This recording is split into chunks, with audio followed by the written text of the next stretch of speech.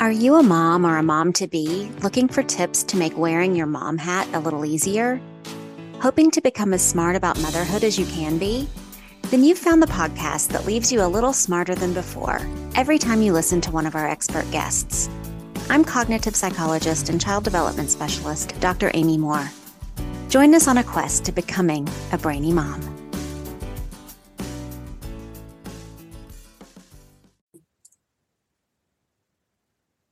Hi, and welcome to this episode of Brainy Moms, brought to you today by Learning RX Brain Training Centers.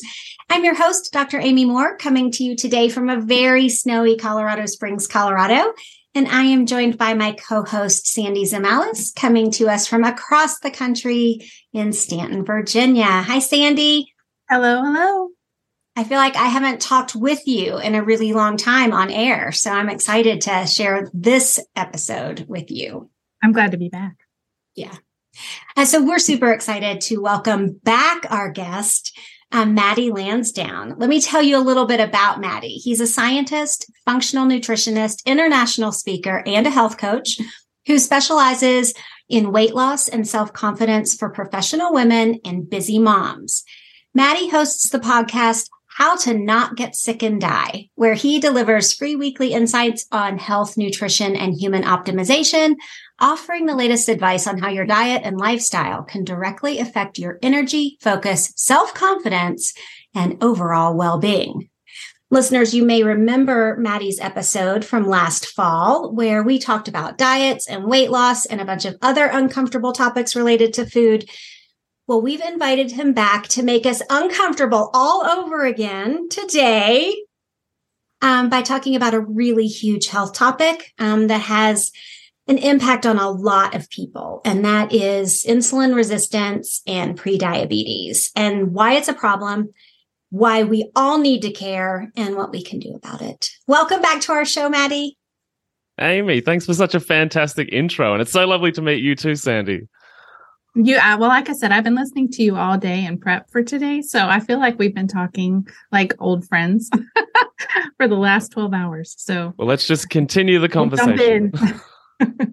Absolutely. Okay. I know that this might not seem like a topic that's relevant to every mom listening, but the CDC has said that 1 in 3 adults in the United States has prediabetes. 1 in 3. That statistic blows my mind. Absolutely blows my mind. And so there's an issue happening here, and we need to talk about it. And so let's talk about it. Yeah, it's a huge issue. It's 1 in 4 in Australia, and they're predicting within the next 10 years, it'll be 1 in 10 humans on the planet. And it's like, where did this come from? Because it's literally happened in a generation. If we go back to 1990, it was very rare to find it was an adult with this situation or even a kid. And now it's really normal in children as well, which before just a generation ago, it was unheard of in children. It was, adult onset diabetes was the phrase and the terminology used in diagnosing. Then it just became diabetes because so many people had it. And then it was child onset. And now it's just diabetes for everybody.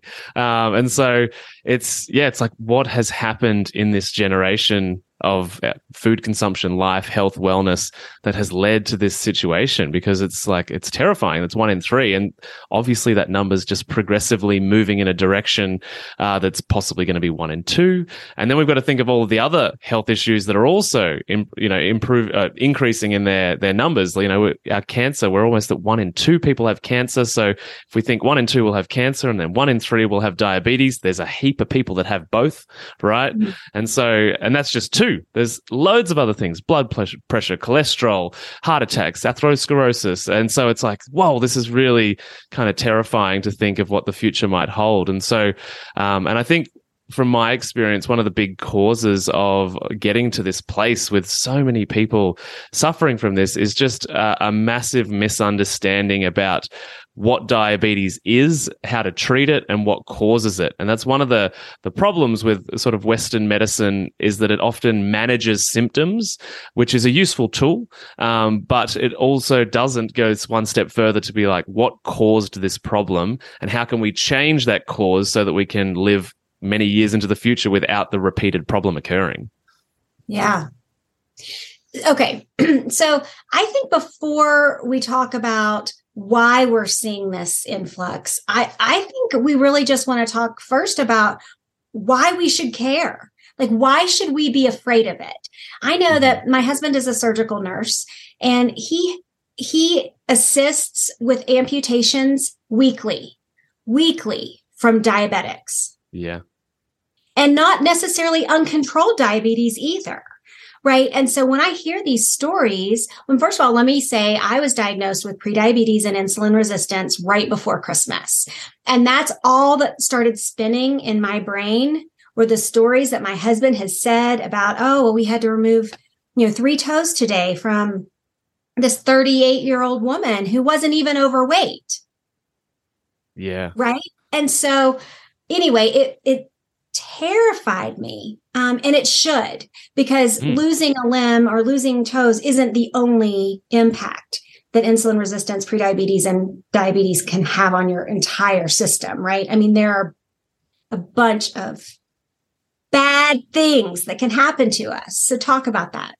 Yeah, so many things. And when we're in the category of like insulin resistance pre-diabetes, it usually takes about 13 years of that to become full-blown diabetes. So that's actually good news in my mind, because it tells me that the body is actually trying over such a long period of time to mitigate and fight against what's going on. It's that, again, we're not dealing with the cause. And so in a lot of situations, we find out that we're pre something. And I worked in a cancer hospital for 7 years, and we would always tell people, like, you're pre-cancerous, come back when you've got full-blown cancer. And it's like, hang on, what? Like, we can't do anything for you until the problem's big enough. And so I think that's an awful strategy to health and wellness. And so it's the same when we're, working with doctors, when we talk about pre-diabetes or insulin resistance. It's like, often it's just acknowledged and no guidance is given. And that's not necessarily the fault of the doctor. They have very limited education when it comes to nutrition, which, is something I believe should be changed, because we often go to our doctors for nutrition advice because poor nutrition causes so many health issues.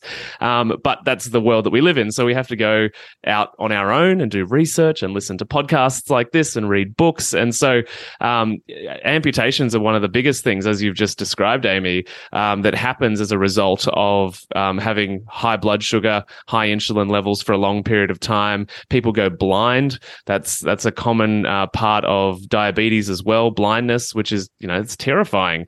You want to lose your sight. And the thing is too, is that when we get into the management of diabetes, or even get really close to being fully diabetic, and we might be prescribed insulin, is that if we really understand what's going on with diabetes, we also understand that prescribing insulin actually fuels the fire, which is a problem. So what happens with diabetes is that basically we get to a state where there's so much sugar in the blood from our diet, from the things that we've consumed throughout that day, throughout that week, that the amount of insulin that is released, and the reason insulin is released is because blood sugar is toxic if it's not removed fast enough, which is why these bad things happen to different organs and parts of our body. And so the insulin comes out, and it's kind of like the chaperone. It comes out and says, oh, hey, sugar, we need to go into the cells because you're actually really dangerous out here. It's kind of like the security guard or the bouncer at the bar, and there's like a really crazy drunk guy that's outside being dangerous, and he's like, we need to come in here to keep you safe, right? So that's basically what insulin is doing. It's taking the sugar out of the blood because it's toxic to the body if it's there too long, and putting it into the cells. And what happens when we get pre-diabetic and insulin resistant is there's already too much in the cell. So there's already too many drunk guys in the bar. We can't fit any more in. And so what the pancreas does in order to try and mitigate that is it just hires more bouncers.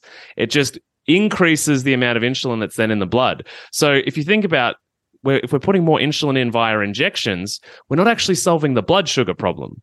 We're just meaning we're pushing more blood sugar into the cells. And if you think about what blood sugar into the cells is, that's fat storage. And so there's a strong relationship with taking insulin and becoming obese. right? There's a very strong relationship between those two things. It's like you might not even be overweight at all, go on insulin, 5-10 years later, you're 20, 30, 40, 50, 100 pounds bigger. And that's because you're not actually dealing with the sugar supply, which is the issue that caused the high insulin to begin with. And so we just get to a place where the pancreas gets burnt out. It's like, whoa, we've just been trying to put so much sugar into all of the cells for so long. We keep going up and up and up and up. Those systems just burn out. And so the toxic sugar ends up being damaging to your eyes, to your limbs, to the blood supply, to the arteries, which then leads to all of the other problems, which is why amputations happen, because this toxic blood sits in the limbs for so long that it starts damaging all the capillaries and the arteries. And then like the toes or the fingers or the hands start to rot. And it's just like this awful cascade of events. So once we start understanding the relationship between our diet, sugar, and insulin, we can start understanding that, like, oh, okay, so if I reduce the sugar in my diet, my pancreas will reduce the amount of insulin that it produces, and therefore we'll be able to stop putting stuff in storage and be less toxic. And we can slowly start to reverse this cycle. It'll take a few years, but we can actually reverse it. Yeah, I heard you use an analogy when you were talking about insulin resistance about, instead of the bar and the bouncer, you talked about like the Japanese train and having to. Yes. Can you tell that? Because I was so amused by that, but it really helped me understand. Yeah, so anybody that's seen like a video or been to Japan or seen a video of the people getting on trains, they literally hire people to stand on the platform and push as many people into the trains as they could possibly fit. And so it's the same idea, yeah, with our cells. It's like we're just trying to stuff as much sugar into the cell as possible. And that insulin is effectively the person that's been hired to stand on the platform and say, nope, we can fit another 10 people in here. Watch this. Yeah, I love that. I was sharing with Amy before we started that this is such an interesting topic for me because my dad passed away from kidney-related illness. So his kidneys failed and was the whole train wreck that you described a minute ago. And then my niece was diagnosed with type 1, and I have an uncle who had diabetes, and it's kind of rampant in my family. So we talk about this topic all the time. But with that said, when my dad got sick, that was a surprise to us because he was never diagnosed with diabetes. So what demographic is the most impacted by insulin resistance? Because sometimes it can sneak up on you. Yeah, that's a really good question, because I remember as a teenager, I was really into sport and doing different things. And so I remember distinctly the first marathon runner that was diagnosed publicly, and it was on the news, and it was like, what? It was the first realization that somebody that wasn't overweight and that was actually deemed as, super healthy, was actually diagnosed. And so that, as we sort of touched on briefly, it's not necessarily proportional to body weight or body image. We can actually have people that are visibly skinny that are diagnosed with diabetes. And so the demographic, well, we're getting to a point where all demographics are vulnerable to this, because fundamentally it's an access to food issue, which is most cheap food and therefore lower socioeconomic people are probably more susceptible. However, the privilege and abundance that maybe all of us here have accessibility to equally is full of sugar and unhelpful carbohydrates and that type of thing. So it's pretty much across the board, with a bit of a leaning to the lower demographics, because the other thing about unhelpful foods that are high in sugar, high in refined grains and carbohydrates is that they're exceptionally cheap. And so when people go to the supermarket, obviously they're trying to get as much bang for their buck when they spend. And so all the things that go into the shopping cart, everything's in a bag, a box, or a can. It's heavily processed. It's often had the protein removed, and all of these synthetic chemicals and sugars added into it for flavor and experience and craving. And there's a whole other layer of the conversation where companies put people's heads in MRI machines to study their addiction response to their food so they can make their foods more addictive.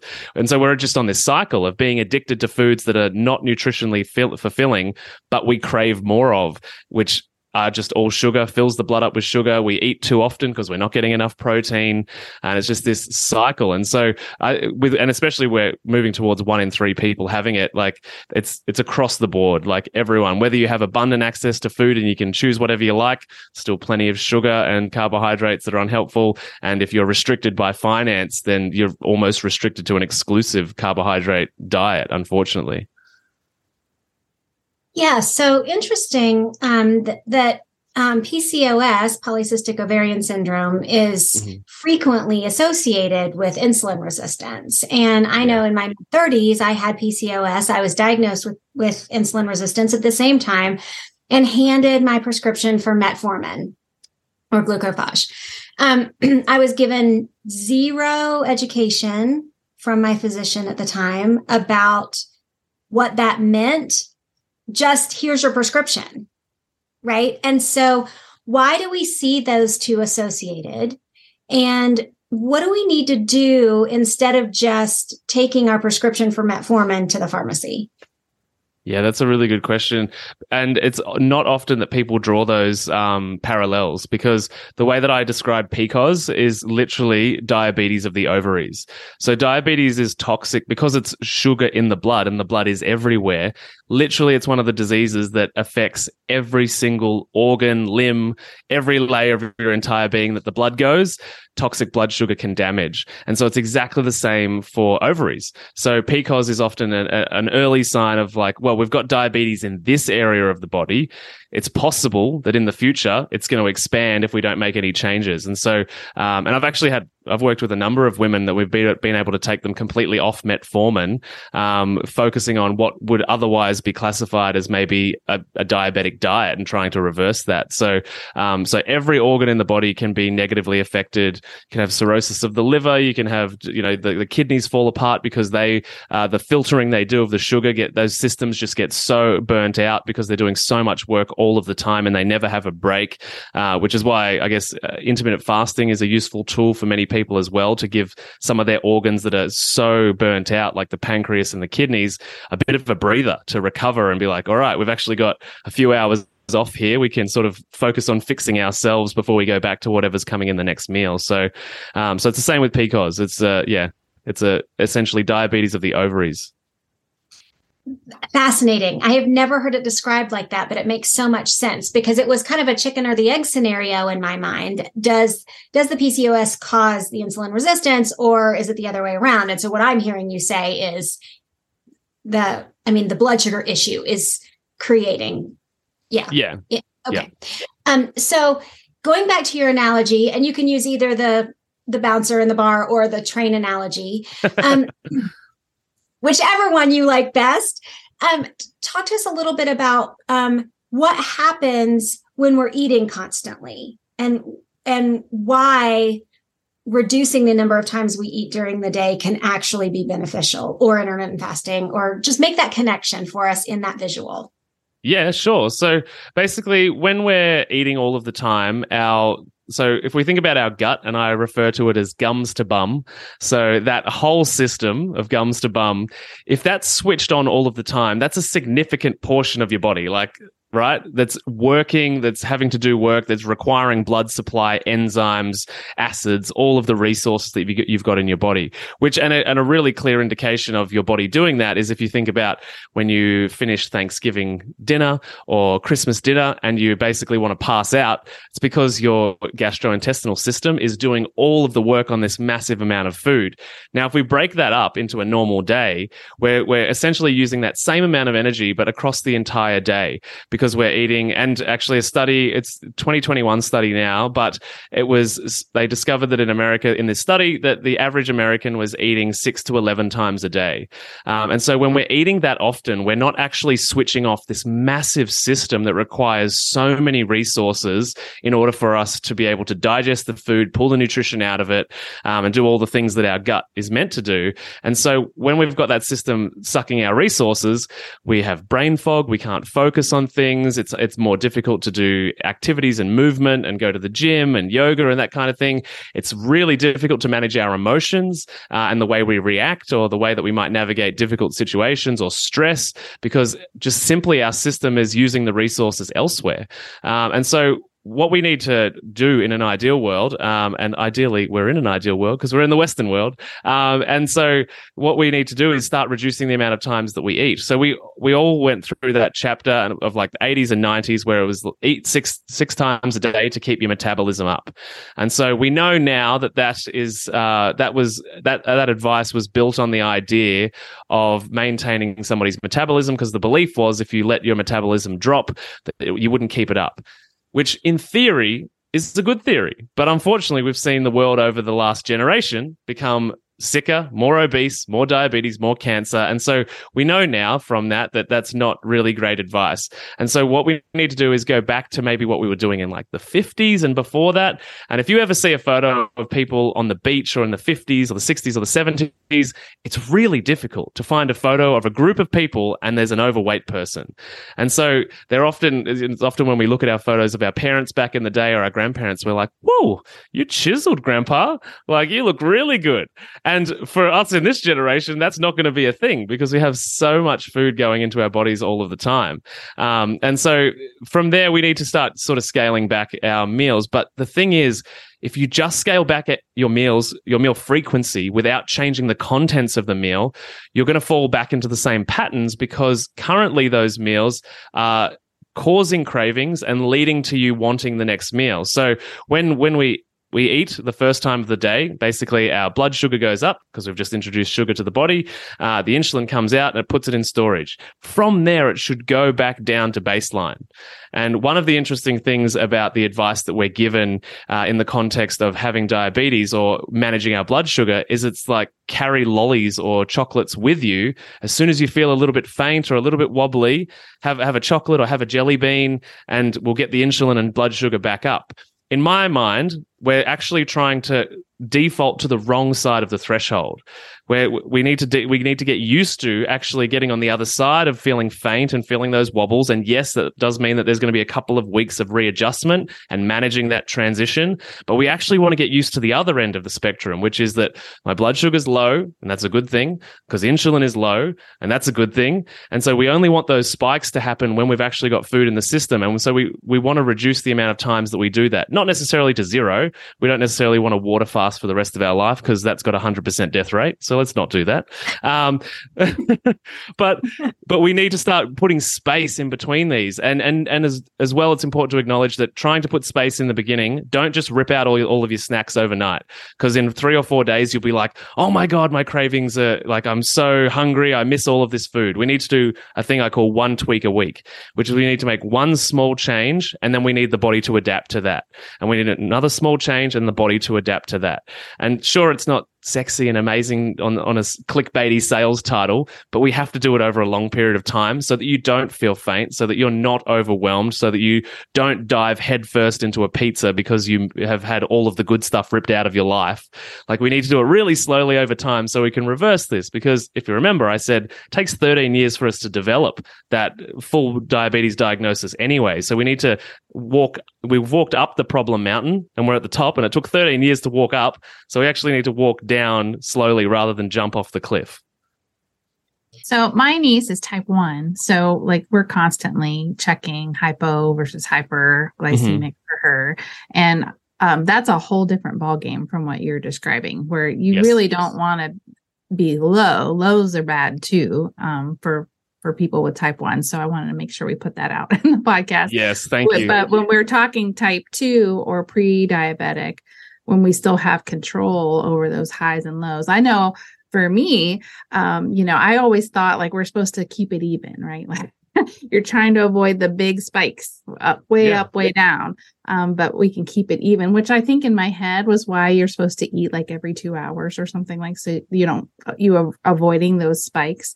So what does it look like from what you're describing when you're trying to retrain your system into how to eat and when to eat and how often? What does that look like for your clients, or what do you advise? Yeah, thanks so much for clarifying. This whole conversation is definitely about type 2 diabetes mellitus, for sure. Type 1 is very different, very different. Basically, what I would start for most people is that everyone I've ever worked with, diabetes or not, overweight or not, there seems to be a common thing across the Western world, which is that there's a deficiency in protein. And this comes from simply the original food pyramid in 1977, with the biggest suggestion on there was grains, rices, cereals. And so we've gone, almost 2 generations of people that have been advised to focus on carbohydrate-rich foods. And there's a load of reasons for that as to why that came to be. There's another rabbit hole. Matty ruins everything episode. But basically, we're at a place now where, cereal for breakfast is normal. A muffin and coffee for morning tea is normal. A sandwich or a focaccia or a roll for lunch is normal. Then everybody has their 3 p.m. slump. And that's created because of all the decisions we just made. And so we have the slump. And so we go to the cafe. We might get a cake or a croissant or something. And then we go home. We swing on the door of the fridge before dinner as soon as we walk in the door. And so we've got all of these hits. And if you listen to all the foods I mentioned, they're all refined carbohydrates. And sure, there might be some protein in the middle. But if we think from a business perspective, that it actually costs 10 times the amount to farm protein, and therefore for businesses that sell food, it also costs more for them to acquire protein. So from a business perspective, it makes sense that we have a reduction in protein in a lot of the things that we're selling, which you could also argue the big plant-based movement is actually like we don't have to sell farm-grown protein anymore because it's too expensive. Anyway, another day. But the point is here that we're just so used to consuming 6 times a day at least carbohydrate-rich foods. And so the blood sugar and insulin is going up and down, up and down, up and down to the point it just stays stuck, which is when we've got diabetes, right? We're just stuck at the top. The other thing is when we've got high insulin, and if we haven't eaten recently, it causes cravings because the insulin needs a job to do. It's like, hey, I'm here to get rid of the blood sugar, but you haven't eaten for 2 hours. That literally drives cravings. So what we need to do is we need to look at protein in the diet. And so it's important to know, and this will change people's diets. What you put in first will be what you crave for the rest of the day. And so the first thing that you put in your mouth in the morning is where you need to start. It's before the coffee, before everything. It's like we need to put protein in first. And yeah, I know it's weird. Steak for breakfast is very strange. But actually that sounds delicious. Yeah, I do it all the time. I love it. I love it. But we need to put protein in first, and not protein powders which are useful and have got their utility. But if we're talking about people that have got diabetes or pre-diabetes or really trying to reverse the situation, we want to put real food protein sources in: steak, chicken, that kind of thing in the morning as the first thing, or whenever you break the fast. What about eggs? I know eggs has been the the one ingredient that has hit every single fad diet of either it's terrible because it's too high in cholesterol or it's great. Is eggs a good source of protein? I think they're fantastic. I think eggs are totally fantastic. And yeah, they've gone terrible, great, terrible, great, terrible, great. And we could have another podcast talking about cholesterol, because I think that's also, like diabetes, being miscategorized. I often describe cholesterol as blaming the firefighters for being at the fire. Cholesterol, is 80 to 90% of your cholesterol is created by the liver. If you pull it out of the diet, the liver will upregulate it. If you add heaps into the diet, your liver will downregulate it. So I've watched my grandmother for my entire life talk about cholesterol and pick food off the table and be like, I can't have this, I've got to have this. And she's never solved her cholesterol problem ever. Her numbers have never changed despite taking all the statins. And it's important to note too, statins are the highest grossing drug of all time. They've made $1 trillion. $1 trillion. So yeah, no need to worry about cholesterol eating steak for breakfast, in my personal opinion. I would love to have you back to talk about cholesterol, because my husband and I are big fans of Malcolm Kendrick and the Great Cholesterol Con and Peter Attia. And yeah, we're on board there with not being afraid of a little cholesterol. Yes. And that there are other risk factors that we have to look at. The brain needs cholesterol, right? Absolutely. Every cell in your body needs cholesterol. Absolutely. Yeah. Okay. So I want to go back just a little bit and clarify what is happening All right. So like, let's use your train analogy of you're stuffing all the blood sugar into the cells. The insulin guy that's his job, to stuff all the blood sugar into the cells. And so if we wait to eat, that gives our body time for the insulin to get rid of some of the glucose in the cells, right? Yeah. But if we keep eating, then it doesn't have time to do that, right? So then it just backs up. It just makes the line on the train platform longer. Yes, and the line on the train platform becomes toxic. Ah, right. Because those customers that didn't get on the train, they get angry, they start yelling, they start just ruining the joint. And that's basically what happens with blood sugar being toxic, which is why it can put people into comas and lead to blindness and all of these things, because it can't stay in the blood for long. So it has to be in the cells before it can be eradicated from the body. It can't just float around freely. Yeah, the glucose should be put into the cells in order to be used as energy, in order to be stored as fat, because like having stored body fat is not a bad thing. It's just about the amount of it. Right. So yeah, we obviously want to eat these things for energy, but we also get energy from fats and from protein and different things. It's hard to get energy from protein, but we can still do it.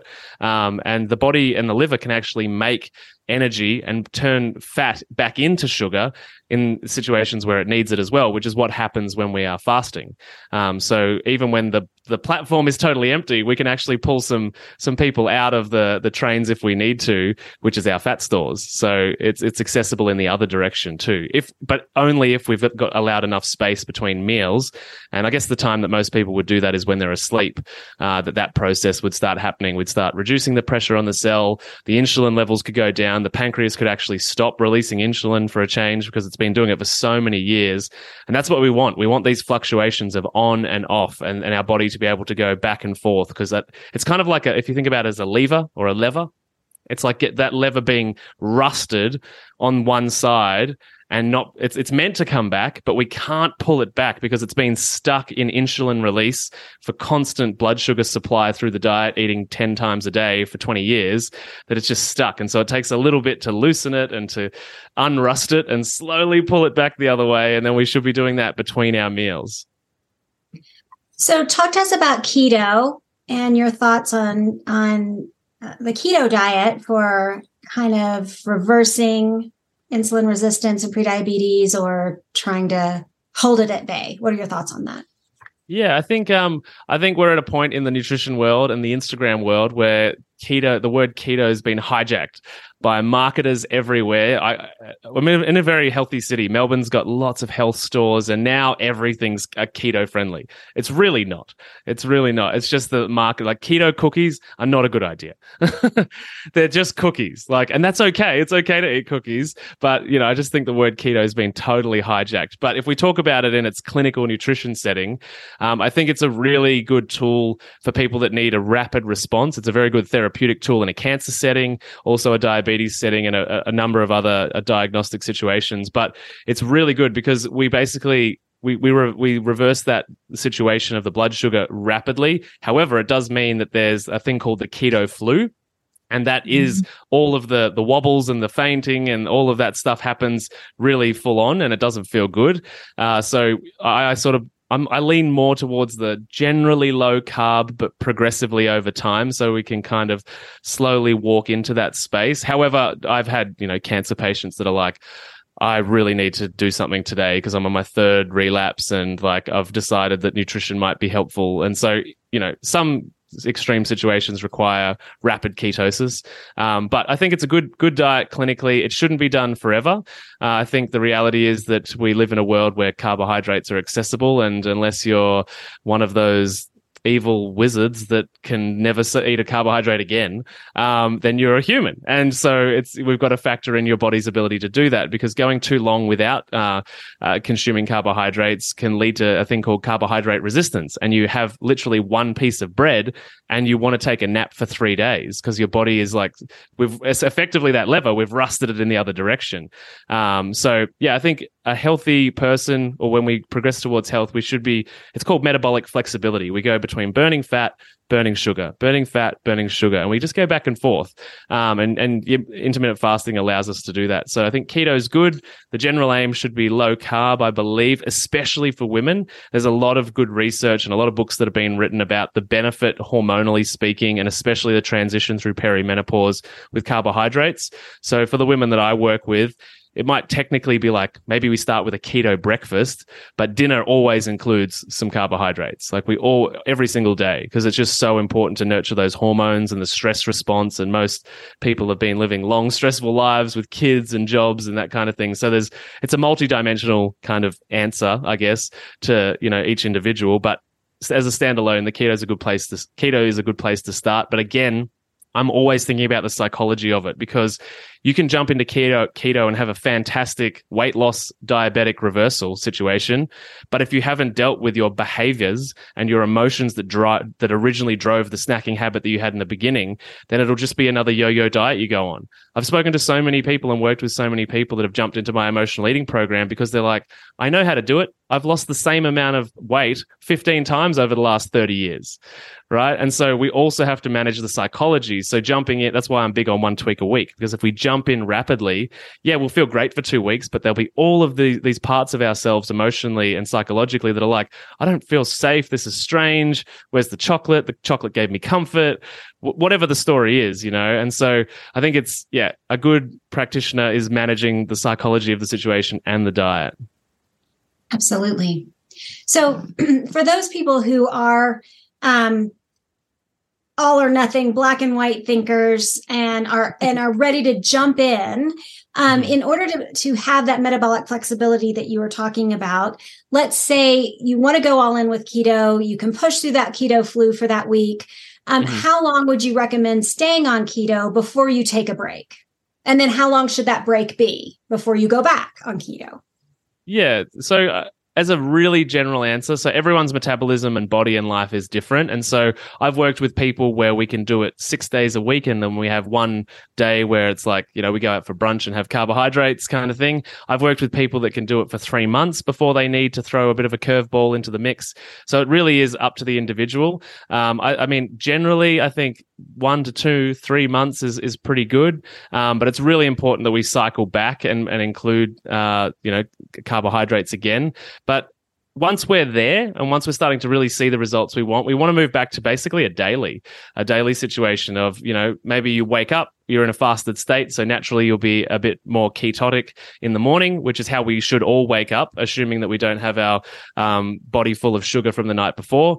And then so we all should wake up into ketosis. And then if we eat protein and fat, or even just protein for breakfast, we should stay in ketosis for most of the day.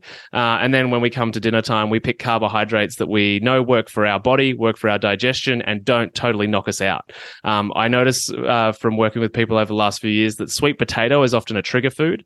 So when we include it in dinner, it's delicious and amazing and it's a vegetable, but it's one of the foods that actually triggers then the hunt for chocolate or the hunt for ice cream. So we have to identify those carbohydrates in our diet. So I think, initially, we need to figure out for you what works. It might be up to 3 months. It might be 1 month. It might be a couple of weeks before we need to cycle back.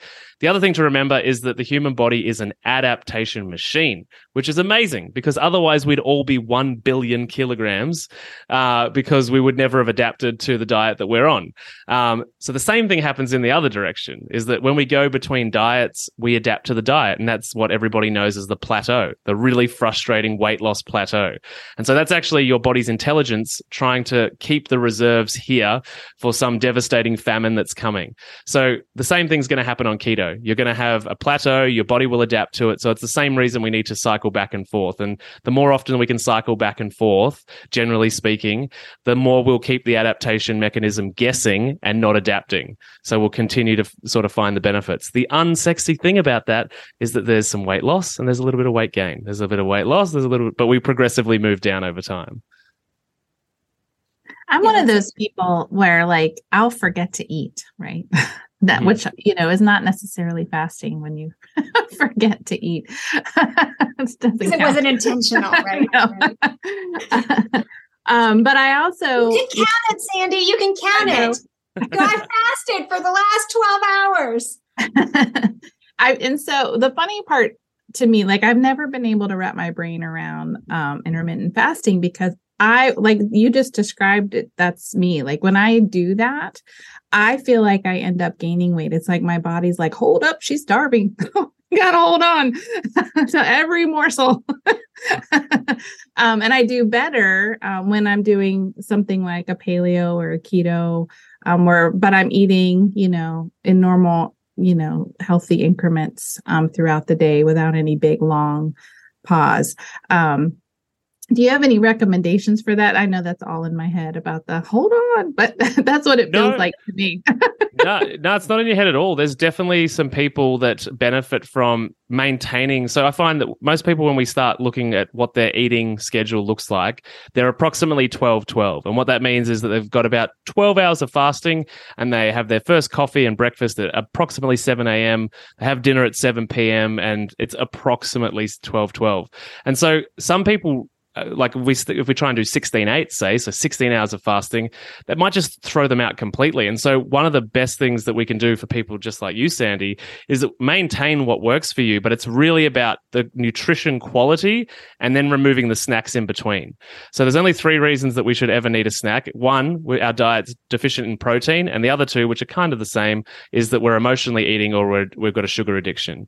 And so, which is like the reason that diabetes exists, basically. And so we have to, still do the 12-12 or whatever it is for you, if that feels like it holds good structure and health and wellness and benefits in your life. And then it's just about focusing on how can I get the most out of this meal? What do I need to put into it? And where are the other meals or snacks in my day that I can pull out? Because we can have little dips into that fasting window in between, which is technically what we should do between breakfast and lunch and dinner. It should be a dip into that fasted state, which instead of a dip into like overwhelming hunger, which is something that we've often programmed into ourselves by the food choices we've made. Do you recommend? Yeah, go ahead. You said no snacks. Is that what I heard you say? No snacks. Yeah. So, but you want to start with removing one at a time. So, and that's the idea is that we're trying to get as much of the fasting benefit as we can without moving the structure that an individual finds beneficial. So instead of eating like 4 or 5 or 6 times a day, it's like, no, we're going to commit to 3 times a day, or for some people 2. I eat pretty much 2 times a day, and there's just nothing in between. And so if we get the nutrition right, and we're also able to manage any emotions that come up that would drive sugar cravings, then it's actually no problem. We get all the benefits from the fasting. And actually, as the deeper we get into the fasting, the more focused we are, the more efficient. But this is obviously after, we've dealt with all of the stuff in the beginning. This is sort of getting into that more optimal state at the other end of the process. So Amy and I are coffee addicts. So my question, just to go back to the breakfast question that you set up, right? Where you're like, have your coffee and your morning breakfast. My Achilles heel is that I'll have my coffee alone. And then that can, without any kind of protein at all. And then that just throws me off and then I'm not hungry because I just had, 2 cups of coffee. What Sandy isn't saying is that she sweetens her coffee. I do that too. I just put heavy cream in my coffee so that it kind of mimics that fasting state. Mm-hmm. Yeah. So, I mean, the way that I think about it is this. You here, Sandy? I'm sorry. That was terrible. I will own it. I will own it. Oh, it's normal. It's normal, right? That's why we're talking about it, is that we've got to figure out what's going on here, right? So for me... And I will say, just to finish, my husband does the same thing, and he does just black coffee, and he'll do the same thing. Like, it'll just override his metabolism. He won't eat until way later. But I can't think that that's good. Sorry, Matty, go for it. Yeah, well, I mean... First and foremost, it's like, what is good? And it's going to look different for everybody, right? And that's the kind of frustrating thing. It's like when everybody listening wants a definitive answer, and then Matty's like, well, it depends on you. And it's like, that wasn't the answer I wanted. And the reality is that if we're going to get your health and wellness right, and you're in a situation that's problematic, you really want a customized approach, because there's some bad stuff that possibly eventuates if we don't get that right. So good looks different for everybody, but there's also in the fasting world, there's clean and dirty fasting. And so dirty fasting is the idea that we don't raise our blood sugar. So we still put foods in. There might be 0 calorie or whatever. The calorie number is irrelevant. If you're putting nutrition into your body, it has an impact. It doesn't matter how many calories are in it. So if you're putting coffee in and it's a 0 calorie coffee or a 0 calorie drink, it doesn't matter. Your gut has to switch on and it has to transfer that nutrient from the gut into the blood. So that's we're ending the fast there, but it's called a dirty fast because we're basically not spiking insulin. So that's the dirty fast, and you can still classify yourself as fasting. I'm more of a purist because I think there are so many more benefits than just managing our blood sugar. However, I think a dirty fast is a good transition because we can get a lot of gut health and immune benefits and brain health benefits from actually keeping ourselves in a properly fasted state. Because as soon as we put that 0 calorie drink in, the fast is technically over. The system has switched on. We've got to do some work, or we've taken some supplements or something, or medications. The gut has to switch on. So all the benefits that we were getting in our gastrointestinal tract have been stopped for now. So I'm very much like we want a clean fast to get all the body benefits, but the dirty fast is a good transition in between. And so the other thing too is that often what I find is reverse dieting is needed. And what I mean by that is that people have adapted their life over many years to drinking the coffee in the morning. And so as soon as we do add in any nutrition, then that they need, then they start gaining weight. And they're like, oh my God, what's going on? Like, I'm going back to just drinking a coffee. They wouldn't have talked to me in the beginning if just drinking the coffee produced the body that they were happy with, right? So we actually need to do some uncomfortable reverse dieting, which is basically training the body back into a normal frequency of nutrition before we can go back the other way. A lot of bodybuilders do reverse dieting, but also if you're the kind of person that has been smashing the gym, eating salads that are predominantly spinach leaves and not much else, and you're like, why aren't I losing weight? You've adapted your current body to a really limited nutrition supply. And so then whenever you go back to normal, add some other meals in, you're gaining weight. And how frustrating, because you're doing all of this to lose weight.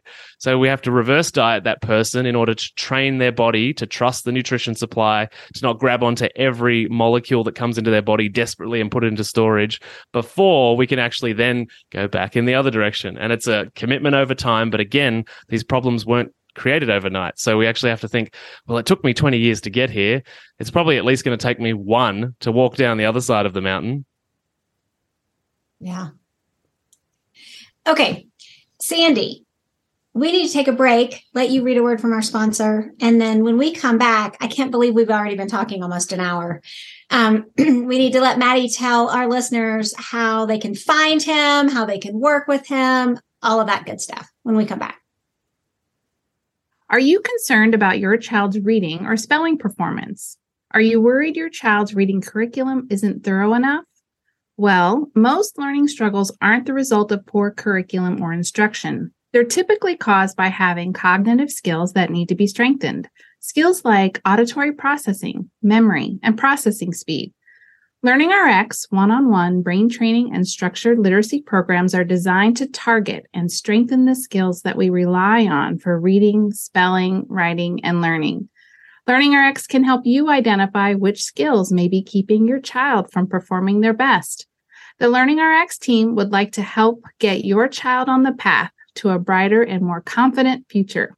Join the growing list of more than 100,000 children and adults trained at LearningRx. Give LearningRx a call at 866-BRAIN-01 or visit learningrx.com. That's learningrx.com. And we are back talking to the amazing Matty Lansdown about insulin resistance and prediabetes and a little bit of intermittent fasting and keto and all the stuff that everybody's uncomfortable hearing, but needs to know. Matty, talk to us about how our listeners can find more of you. Yeah, sure. So I also have a podcast, and Amy's been on the podcast with a fantastic episode. It's called How to Not Get Sick and Die. We're very to the point. So come and hang out there. We try and make all of the health and wellness things fun and laughable and entertaining. Also, my website, mattylansdown.com. And I also have a Facebook group called the Healthy Mums Collective. So if you're a mum and you're wanting to manage your emotional eating or lose weight or gut health or any of that kind of stuff or anything we've been talking about today, we've had lots of diabetics through, come and join the group and answer the questions and let's hang out. And then do you do one-on-one coaching too? Yeah. So I've got group programs and one-on-one programs. So, feel free to come through any of those mediums and chat with me. And if you need support and help, or you've got diabetes and you want to know what to do, feel free to reach out. And where can we find you on social media? Well, I just started another Instagram. So I'm Matty.Lansdown and there's no posts there. And I think I've got 3 followers and one of them's my mum. So that's pretty exciting. So I did have an Instagram account that got deplatformed, another rabbit hole for another day, but feel free to follow me there. And aside from that, just the Facebook group, Healthy Mums Collective. All right. Fantastic. Is there anything that you want to leave us with that you haven't gotten to say today? Oh, well, I've got 250 podcast episodes, so I have a lot to say. But I'm just grateful for this opportunity. I appreciate your time, Sandy and Amy, and I love hanging out. And it's, just feels like we're kind of old friends, which is nice. And so, I'm grateful to be here. And everybody that's listening, thanks for hanging out and putting up with me. Oh, it's been great. I'm so excited that you came back and talked to us about something that was personal to both of us. And, we like to talk about topics that will reach the most amount of people who need to hear it. But then we also want people to know that we're in the trenches too, right? Like we're in there. We understand this plight. We're struggling with this kind of stuff too. And so it makes it that much sweeter, right? To bring it to our listeners. I think it's easy for people that listen to podcasts and look at, people that are doing this kind of work as, these godlike creatures. And it's like, no, we're all just humans having human experiences and we struggle too. And we've got challenges as well. So it's good to be able to connect with people and say, hey, we're humans, you're humans. Let's just figure this out together.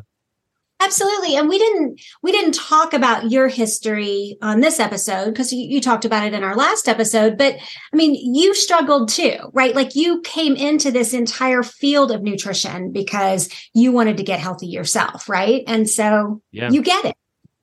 Totally. Yeah, it was a combination of my own stuff with emotional eating and trauma and that kind of thing, but also working in the cancer hospital and seeing also diabetic patients, Alzheimer's patients, all these patients just being managed, not being pointed in the direction of fixing the cause, which is, was the real motivator for the name of the podcast. It's like, actually, how to not get sick and die is pretty easy. Come and listen to my podcast. Well, we invited you on this podcast because I loved the name of your podcast. So I'm like, I got to meet this guy. And look where we are today. So here we are. Absolutely. So listeners, thank you so much for being with us today. If you liked our show, we would love it if you would leave us a 5-star rating and review on Apple Podcasts or wherever you get your podcasts. If you would like to be on our show, you can visit us at our new website, thebrainymoms.com. You can find us on every social media channel at the Brainy Moms. So go there and follow us wherever that is.